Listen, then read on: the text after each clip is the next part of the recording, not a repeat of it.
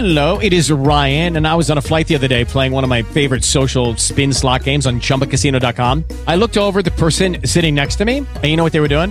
They were also playing Chumba Casino. Coincidence? I think not. Everybody's loving having fun with it. Chumba Casino is home to hundreds of casino-style games that you can play for free anytime, anywhere, even at 30,000 feet. So sign up now at ChumbaCasino.com to claim your free welcome bonus. That's ChumbaCasino.com and live the Chumba life. No purchase necessary. VGW. Void where prohibited by law. See terms and conditions. 18+.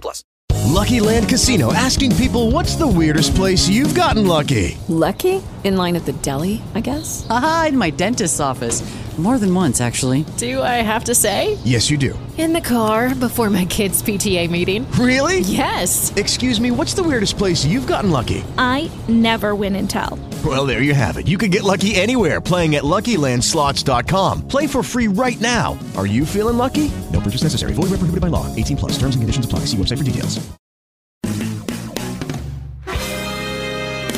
Dispensing cannabis business knowledge beyond 1 million square feet of cultivation space. CannabisRadio.com proudly presents Blunt Business, harvested by Strainwise Consulting. Together, we will navigate the challenges and opportunities of one of the most profitable industries on earth. Join us each episode to hear our weekly roundtables and interviews with industry professionals. Now, let's delve into some blunt business with your host. Thanks for joining us here on Blunt Business, here on CannabisRadio.com. So thankful all of you to join us. I can't tell you how excited I am, because you know what now? Most recently, I had to go and get a new computer because it just needed to do an upgrade. There's a lot of more things we're doing here at Cannabis Radio in terms of a lot of different projects we're working on. And I just said to myself, well, you know what, boss? Darren and Brandy, I need a new computer. Got one. Also got dual screens. So now you have yours truly with faster equipment. When I'm doing these interviews for Blunt Business, where I can actually catch certain things for ad-lib questions if I want to, because, you know, in some of these shows, I might have a little bit of a planned-out agenda for our guests. Obviously, you see there's a lot of research being done, but there's always research that's going on the fly. There's always other stories that might be looked at as I'm doing the show, just so I preface guests. Now I have better equipment, even better to start looking away, and if I start finding stories that just get published that day as we record, the latest information I will have available for, or even breaking news that happens as well. If it happens, I can be able to talk it on this show. Just wanted to preface that. Meantime, one other thing I want to do before we get started and introduce our guest is, remember, most importantly, we like to know the people that you want to have featured here on Blunt Business on a regular basis.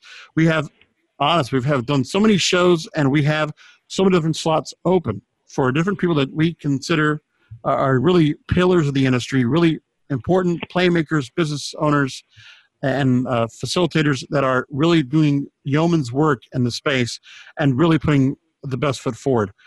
I'd like to know which other guests that we haven't featured on the program or we want to bring back that you would like for us to go ahead and speak with on Blunt Business. Please send me an email, if you will, Brasco, B-R-A-S-C-O, at CannabisRadio.com, Brasco, B-R-A-S-C-O, at CannabisRadio.com, B-R-A-S-C-O. My guest for this week manages his company's international and domestic corporate services business, supporting more than 1,200 companies that trade on the premium OTCQX and OTCQB Markets. I'm joined by the Director and Executive Vice President of OTC Markets Group, Jason Paltrowitz. Jason, thanks for joining us. Thanks for having me. My pleasure. Really glad to have you on. We're going to talk finances today. Now, New York City-based OTC Markets Group, why wouldn't it not be in New York City, right? Operated financial markets for 10,000 U.S. and global securities, currently cross-trades dozens of cannabis companies with primary listings on the Canadian Securities Exchange, providing these companies with access to U.S.-based investors. Now, in the statement of the company, the exponential growth in publicly traded cannabis securities underscores the willingness of these companies to provide efficient training and enhanced disclosure for investors. Give me some insight, Jason, into how cannabis is respected and invested under the watchful eyes of Wall Street. Well, cannabis has been, no pun intended, a growth business. If you think about the last 5 years, publicly traded cannabis companies have gone from, for all intent and purpose, zero market cap to over $1 billion in collective market cap. Now, you know, the big driver of a lot of this was the Canadian markets legalizing cannabis on October, so we're coming on a year now, October 17th of last year. And what you're finding is that these companies want to be public companies, right? They want to raise capital the way other businesses would, and they want to service their investors the way other businesses would and do. But it's a little difficult because it's cannabis, and certainly here in the United States, the legalization of cannabis has gone on a state-by-state level, not at the federal level. So what you're finding is because it's gone legal in Canada, because the Canadian capital markets are really the forefront or the trailblazer in raising capital in the cannabis space, you're seeing a significant number of companies list on Canadian exchanges, and primarily the Canadian Securities Exchange, because their rules make it a little easier. And those companies are coming from all over the world, Israel, Australia, and a significant number of those are actually U.S.-based companies that, because they can't kind of meet the requirements of the New York Stock Exchange or NASDAQ, or really because New York Stock Exchange and NASDAQ won't take them because of federal legal issues with cannabis. They're accessing the markets in Canada. And then what they're doing, what a lot of international companies do anyway, not in the cannabis space, is then using our market to have a dual trading facility here in the U.S. to meet the needs of their investors. So if you think of a company like MedMen, as an example, a U.S.-based company could not have their primary listing here, could not IPO here, but certainly could do it in Canada. But to service all of the people that love MedMen, or who are investors in MedMen, or who believe in the cause of MedMen, they can now access and invest in that company through the cross-traded securities that we've put on our market here in New York. Now, MedMen is such a poignant company to go and point out, because of the fact of there was a lot of talk in the markets now about the fact that MedMen decided not to go ahead and buy PharmaCann LLC. And because of that, the stock took a little bit of a tumble. Along with other things, there was that merger that did not happen. There's an issue with the broader market after U.S. blacklisted Chinese tech companies and some other things that are going on, and then the supply agreements. So there's a lot of volatile things that are going on where if anything goes along with cannabis companies, if they're not pushing forward, if they're not that forward momentum, if any kind of backtracking happens, the markets will respond so critically and so, I think, like prematurely. Do you see the same way? Yeah, and it really is the philosophy of our markets, and the Canadian Securities Exchange for that matter, is what differentiates us from traditional exchanges is that we believe in just that. We believe that, making companies be open and transparent and disclose is really a disclosure-based regimen is the best way to run markets. And the investors are typically the best position to decide what's investable, what's good, bad, or otherwise. And so I agree with your statement. And rather than, the traditional exchanges will pass merit on the business and then decide whether or not they're good enough, we say as long as you're following the law and as long as you're disclosing and making information available to investors in a timely fashion, investors will figure out whether or not you're worthy of investment, and the price of the security will reflect whether or not investors think there's a good story or a bad story or something wrong with the company. Now, OTC Markets Group recently announced the launch of the OTCQX Cannabis Index, which is a new performance benchmark for cannabis companies trading on the OTCQX Best Market. Chat me up about what this new index will provide. It really is just a gauge of the market generally. Like all indices, it takes kind of the biggest companies, if you will. So the index is the top based on market cap and liquidity, almost like a popularity contest, if you will. And it's a gauge of what companies kind of hit those criteria, the top ones within those criteria. So it's a good indicator of how the market is moving generally. So if you're interested in cannabis and you kind of don't have the ability to do significant amounts of research in individual companies and you kind of like to see where the market is going, the index is a good gauge for you to see that. Cannabis took a bit of a bump recently, and you can actually see that in the performance of the index, that the stocks kind of the valuations of the securities kind of took a little bit of a retreat in the last couple of months. And, you can see that through the index. Certainly from that, you will have people that will invest using the index as a benchmark. And so to the extent that you're in the index or you're one of those companies and there are people that want to invest using that index, then you're likely to see increased investment in your security based on, us publishing and marketing out that index. Fantastic. So in a way, it would be almost like saying it's like the S&P 500, how that's listed, more or less, correct? Yeah, it's like that for those top cannabis companies, given the performance metrics. And so, yeah, just like people might invest in the S&P 500 or benchmark their investment to the S&P 500, this is our little way of trying to provide similar kind of ecosystem within the cannabis community. We haven't built any products off it, and we're not off, there's no ETF or anything that one can go buy based on the index, but it is a good indicator for people that are interested in the market, cause investors, if you will, that are following it closely. Very good. Well, all right, interesting. I really wanted to find out what that's all about. So really, it's a lot of what's being done when it comes to the full buildup of, cannabis being such a marketable commodity, and if the stock market is not making their way to go ahead and embrace it so much, that's what you're doing with OTC Markets. Again, while we're at it, make sure to go and take a look at the website, OTCMarkets.com, so you can take a look at all the different indices that are available there and more about it. Well, we go to a commercial break, but when we come back, we're going to be back with more questions about a little trip that you made to Davos, Switzerland there, Jason. Jason Paltrowitz, Director and Executive Vice President of OTC Markets Group, is with us. Back in just a moment. Rolling into some sponsors, but we'll be right back with more Blunt Business.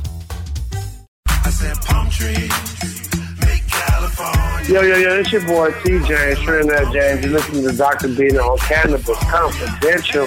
LA, what up? Nickname James, man. I'm worried like a lake. I need to... People were so excited to see you supporting our industry, and it's so important to see people who are mainstream, who are out there, that people look up to. I was my first one ever going to, so that was definitely a big deal for me. It's not just, oh man, just come smoke a bunch of joints. It's a lot of science into it. It's way more interesting than a lot of people might think who look down, per se, on what we enjoy. Cannabis Confidential, only on cannabisradio.com. I feel like palm trees, make California. Oh, let the marijuana llama tell you something now about a game for your phone gonna make you say, wow! The game's about the game of growing cannabis for cash. Grow the seed, sell the bud, put the savings in the stash. Little by little, your empire grows large. Put the big celebrities inside your entourage. You can choose to play with Snoop or me or Cheech and Chong, Cypress Hill, Willie Nelson, Wiz Khalifa with a bong. The name of the game is Hemp Inc., that's the point. Download and play while you light yourself a joint. The business of cannabis should be no crime. Hemp Inc. is even hot-proofed by the man who run High Times. Oh yeah? Get it on Android and iOS today. Marijuana llama out. Got to tend to me own crops, you know. Money don't make itself. Hemp Inc. One toe over the line, sweet Jesus. One toe over the line. Fortunate to have Michael Brewer of Brewer & Shipley. Your signature top 10 song, One Toke Over the Line. I've read a couple different versions of what the tune's origins are. What's the true story? We were playing a little club in Kansas City. A friend stopped by with some really good hash. We stepped out back and came back in. We're tuning up in the dressing room, and Tom said, man, I'm really one toke over the line. And I just cracked up. I thought it was hysterical. We literally wrote that song just entertaining ourselves and to make our friends laugh. Sitting downtown in a railway station, one toke over the line. It's time to Hemp Present, only on Cannabis Radio. Sitting downtown in a railway station, one toke over the line. I hope you didn't forget about us, because we're back with Blunt Business on cannabisradio.com. We are joined by Jason Paltrowitz, Director and Executive Vice President of OTC Markets Group here on Blunt Business. Earlier this year, you spoke in Davos, Switzerland. Would be quite jealous of the trip over there. I can imagine. Hopefully you had some time to do something more than just have to go and work over there in Davos, because that would probably be a really fun trip. Participants included Ehud Barak, the 10th Prime Minister of Israel and Chairman of Intercure, and Anthony Scaramucci, the former White House press secretary, and then Bruce Litton before he left his position at Cannabis Growth. And you spoke on a panel on cannabis in the capital markets, what's getting funded next. Almost a year later, are you seeing where the money is being invested now? Yeah, I think a year ago, certainly things have changed a little bit. If I look back to a year, what you really found was companies doing their IPOs, as I mentioned, right? It's kind of companies taking that first step, going public on primarily the Canadian markets and using that as their, where they raised their funds. I think what you're seeing now, it's almost a year on, is that a lot of the fundraising is actually the companies that are already listed. So these are doing additional follow-ons, and those are being done primarily for the M&A space. So, I think when we were in Davos, we had kind of discussed as part of that panel and other panels that, like all industries, there's a big rush of all of these companies going public, that ultimately there would be a shakeout. There would be consolidation, there would be winners and there would be losers. The big companies would take out the little companies, and like any other market, that's what you'd see. And I think, we were right. I think now that you look at it, a lot of the capital that's being raised, as I said, are the big companies and that are using those secondary offerings to take out the little ones. So you're certainly seeing a consolidation in the space rather than, the U.S. multi-state operators just going public for the first time. Or in some cases, I know where they, we talked about a few weeks ago, the idea of instead of, publicly listing themselves under an IPO, but going through an RTO, which we went through extensively with another guest, and taking the route where they can go ahead and go through a shell company and they get themselves listed in Canada in order to go ahead and get themselves publicly traded. Yeah, man, you just saw that with, I believe, Isracan just did that probably this week or last week. So yes, you are seeing the RTO process as well. And there's obviously one thing we talked about as well on the show was a little bit of the idea of speculation, that a little bit of criticism as to being able to know the integrity of the shell company that you're associating yourself with. Give me a minute. I'll go ahead and let you know who the guest was. So for those of you who want to go back and refer. Now, another thing I want to talk about, which was actually really fascinating, was something called Regulation A. The SEC's adoption of amendments to Regulation A, known as Reg A, in 2015 made it easier for small companies to raise money and access the secondary markets. Born out of the 2012 Jobs Act, the revamped Regulation A was meant to provide a streamlined path for companies to raise up to $50 million while benefiting from regulatory changes like general solicitation, testing the waters, and a state blue sky exempt preemption.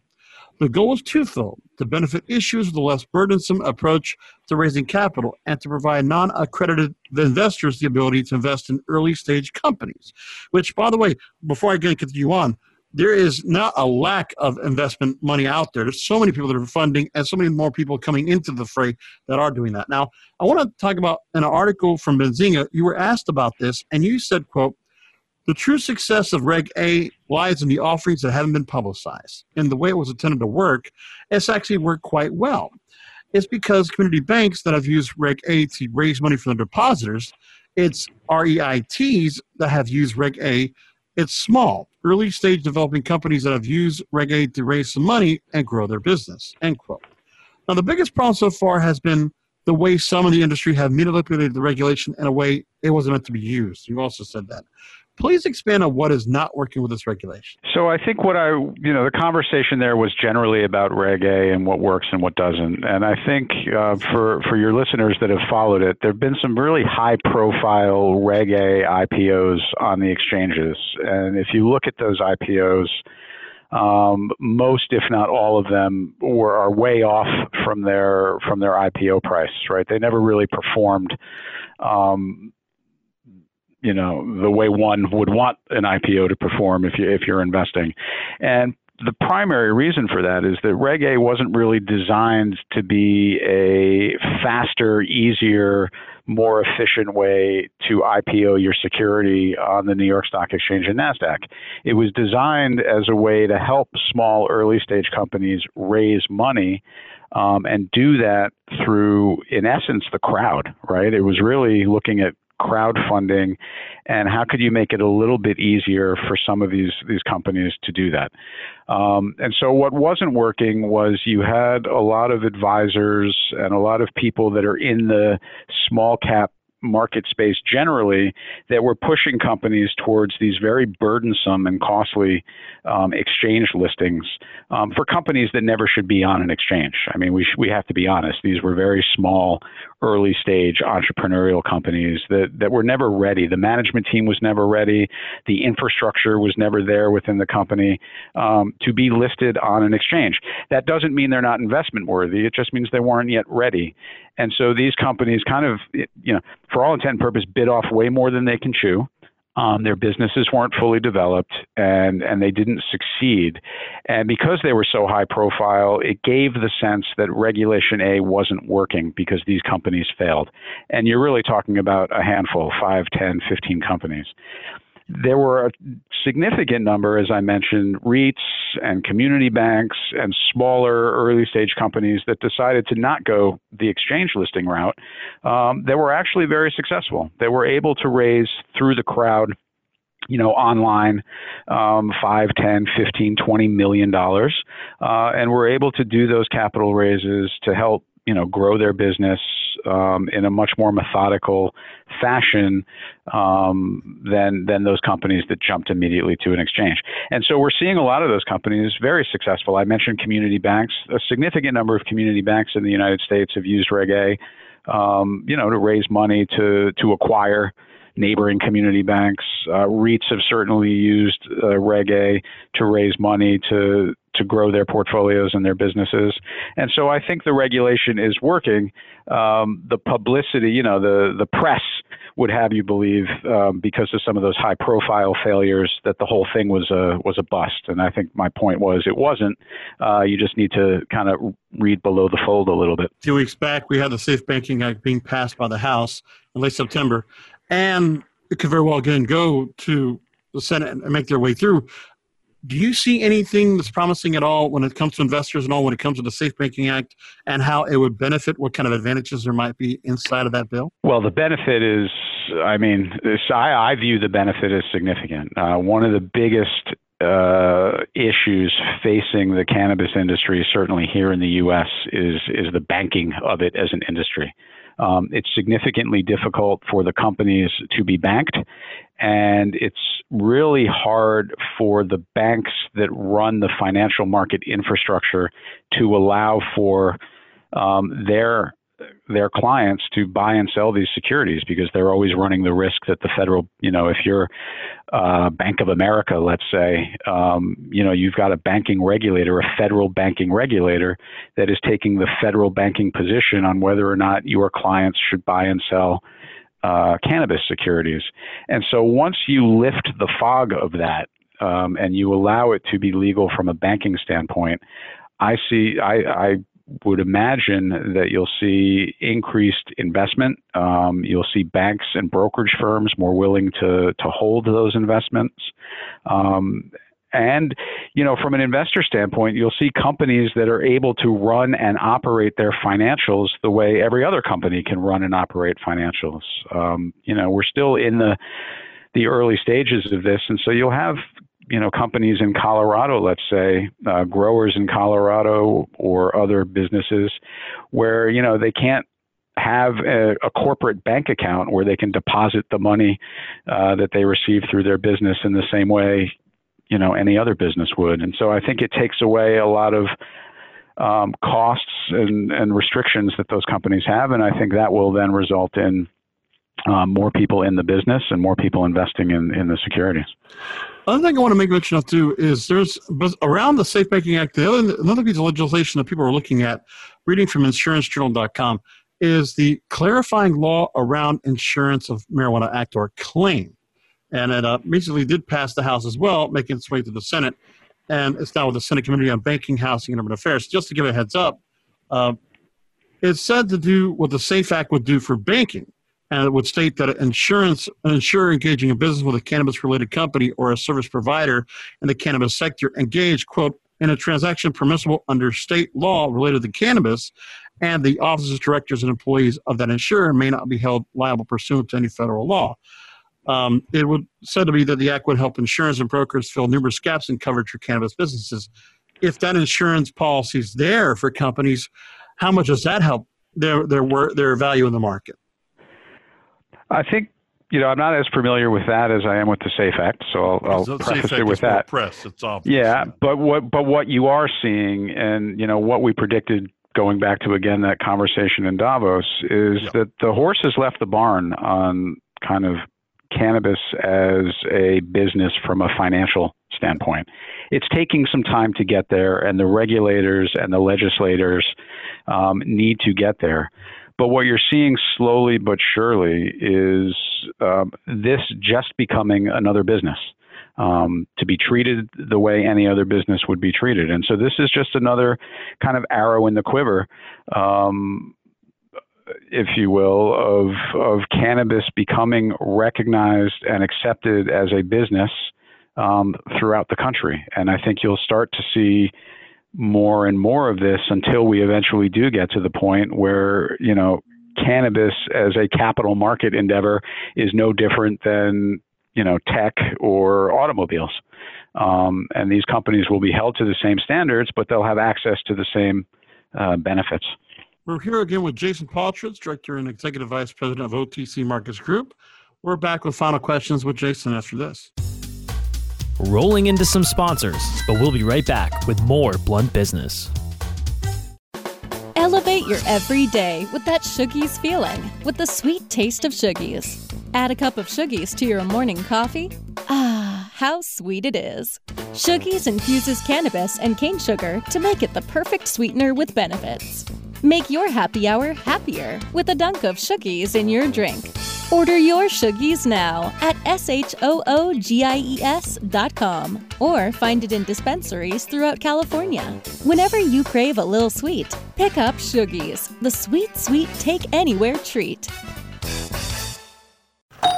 Hey, take a look at this. They're selling smart pots. They have pot that can make you smart? Where is it? Not that kind of pot. Smart pots are the best aeration container to grow your plants. Check this out. This is the original fabric container for faster producing, healthier plants. They're made with a superior fabric that delivers high yields. Plus, smart pots are reusable and sustainable, so you can use them over and over again, no matter if you use them indoor or outdoor. That's very smart, but how good are they for the environment? Smart pots are BPA-free and lead-free, so you'll always be able to ensure a pure, clean grow, and they're 100% made in the U.S. Over 28 million smart pots have already been sold, so it seems like a smart investment. Look for smart pots in close to 2,000 garden centers throughout North America and ask for the original fabric container. Find a store near you or order yours online at smartpots.com.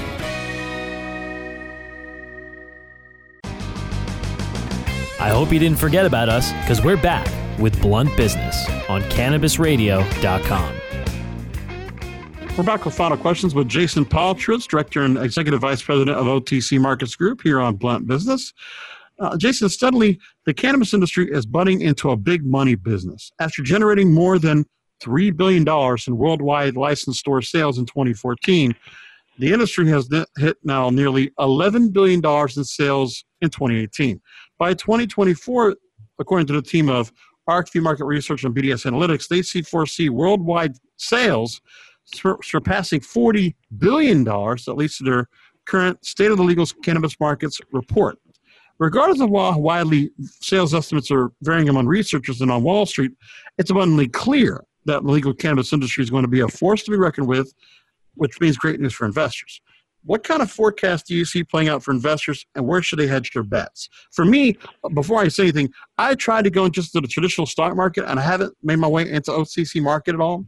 But even just going to an ETF now, I don't feel like there's any benefit to it on the regular stock market because we're waiting to regulation for it to really go on. But what do you see about it for those that are investing through the OTC market? Well, we certainly have a number of people using our markets, in that we have, on our OTCQX Best Market, we have 72 publicly traded cannabis companies. We have 144 on our OTCQB market. So it's pretty hard if you're investing in cannabis kind of not to be buying the securities that trade here. Those numbers continue to grow, and I think you're seeing more and more companies come to market. I think what's interesting from an investor standpoint, and I would never tell anybody what to buy or not buy, so no investment advice here. But I think what you are seeing is, as I look at the rest of the world, I think the U.S. and the Canada story is kind of reaching its end in terms of those companies. But you're starting to see legalization and moves towards legalization in a significant number of countries around the world.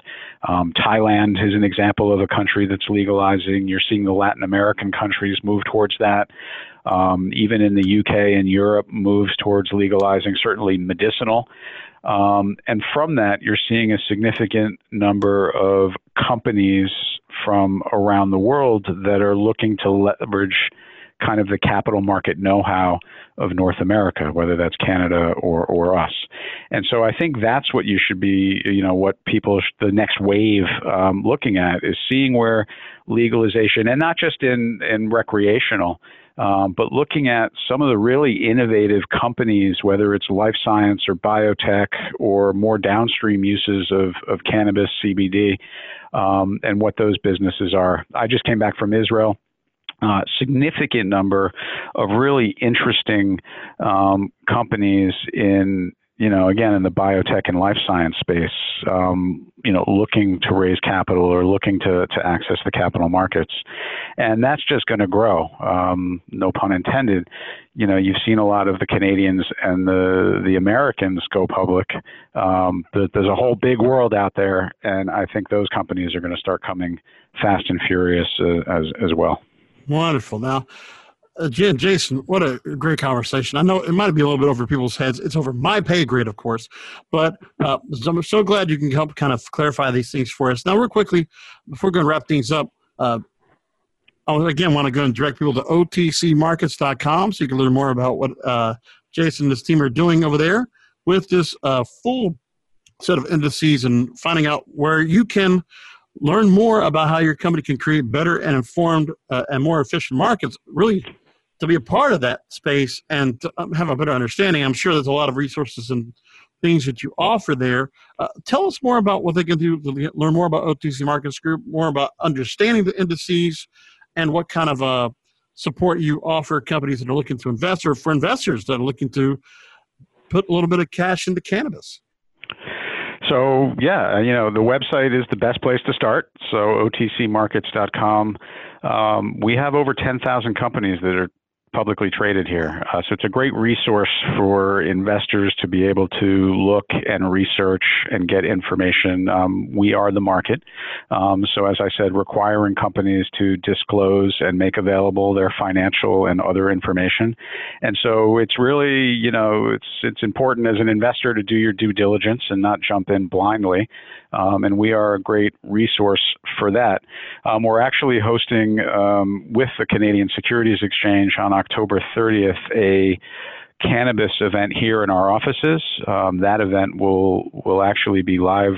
We'll call it a virtual conference. So you'll be able to access that via phone. So there'll be information about that on our website as well. We have 8 duly listed cannabis companies participating, as well as other experts. So that's also a great resource. A lot of the events that we do to learn more about the space and to learn more about what we do. And again, that can be found on our website. All right. Well, I love that.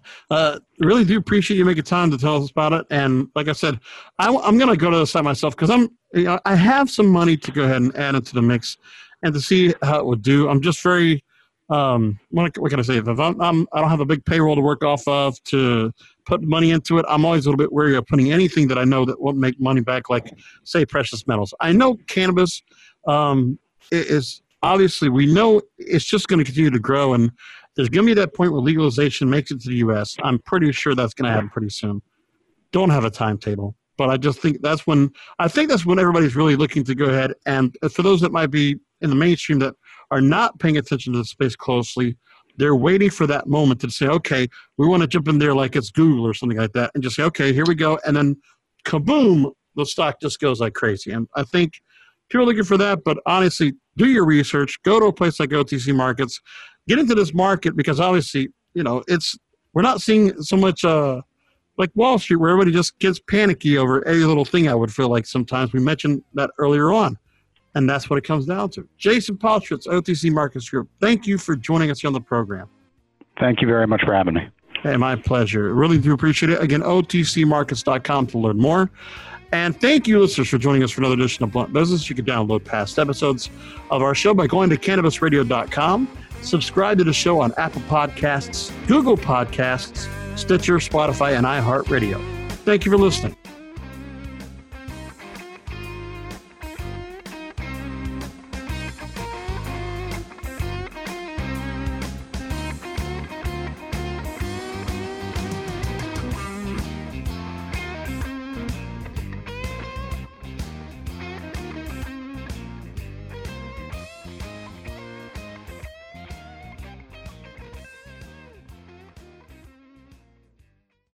The opinions expressed on this CannabisRadio.com program are those of the guests and hosts and do not necessarily reflect those of the staff and management of CannabisRadio.com. Any rebroadcast or redistribution without proper consent of CannabisRadio.com is prohibited.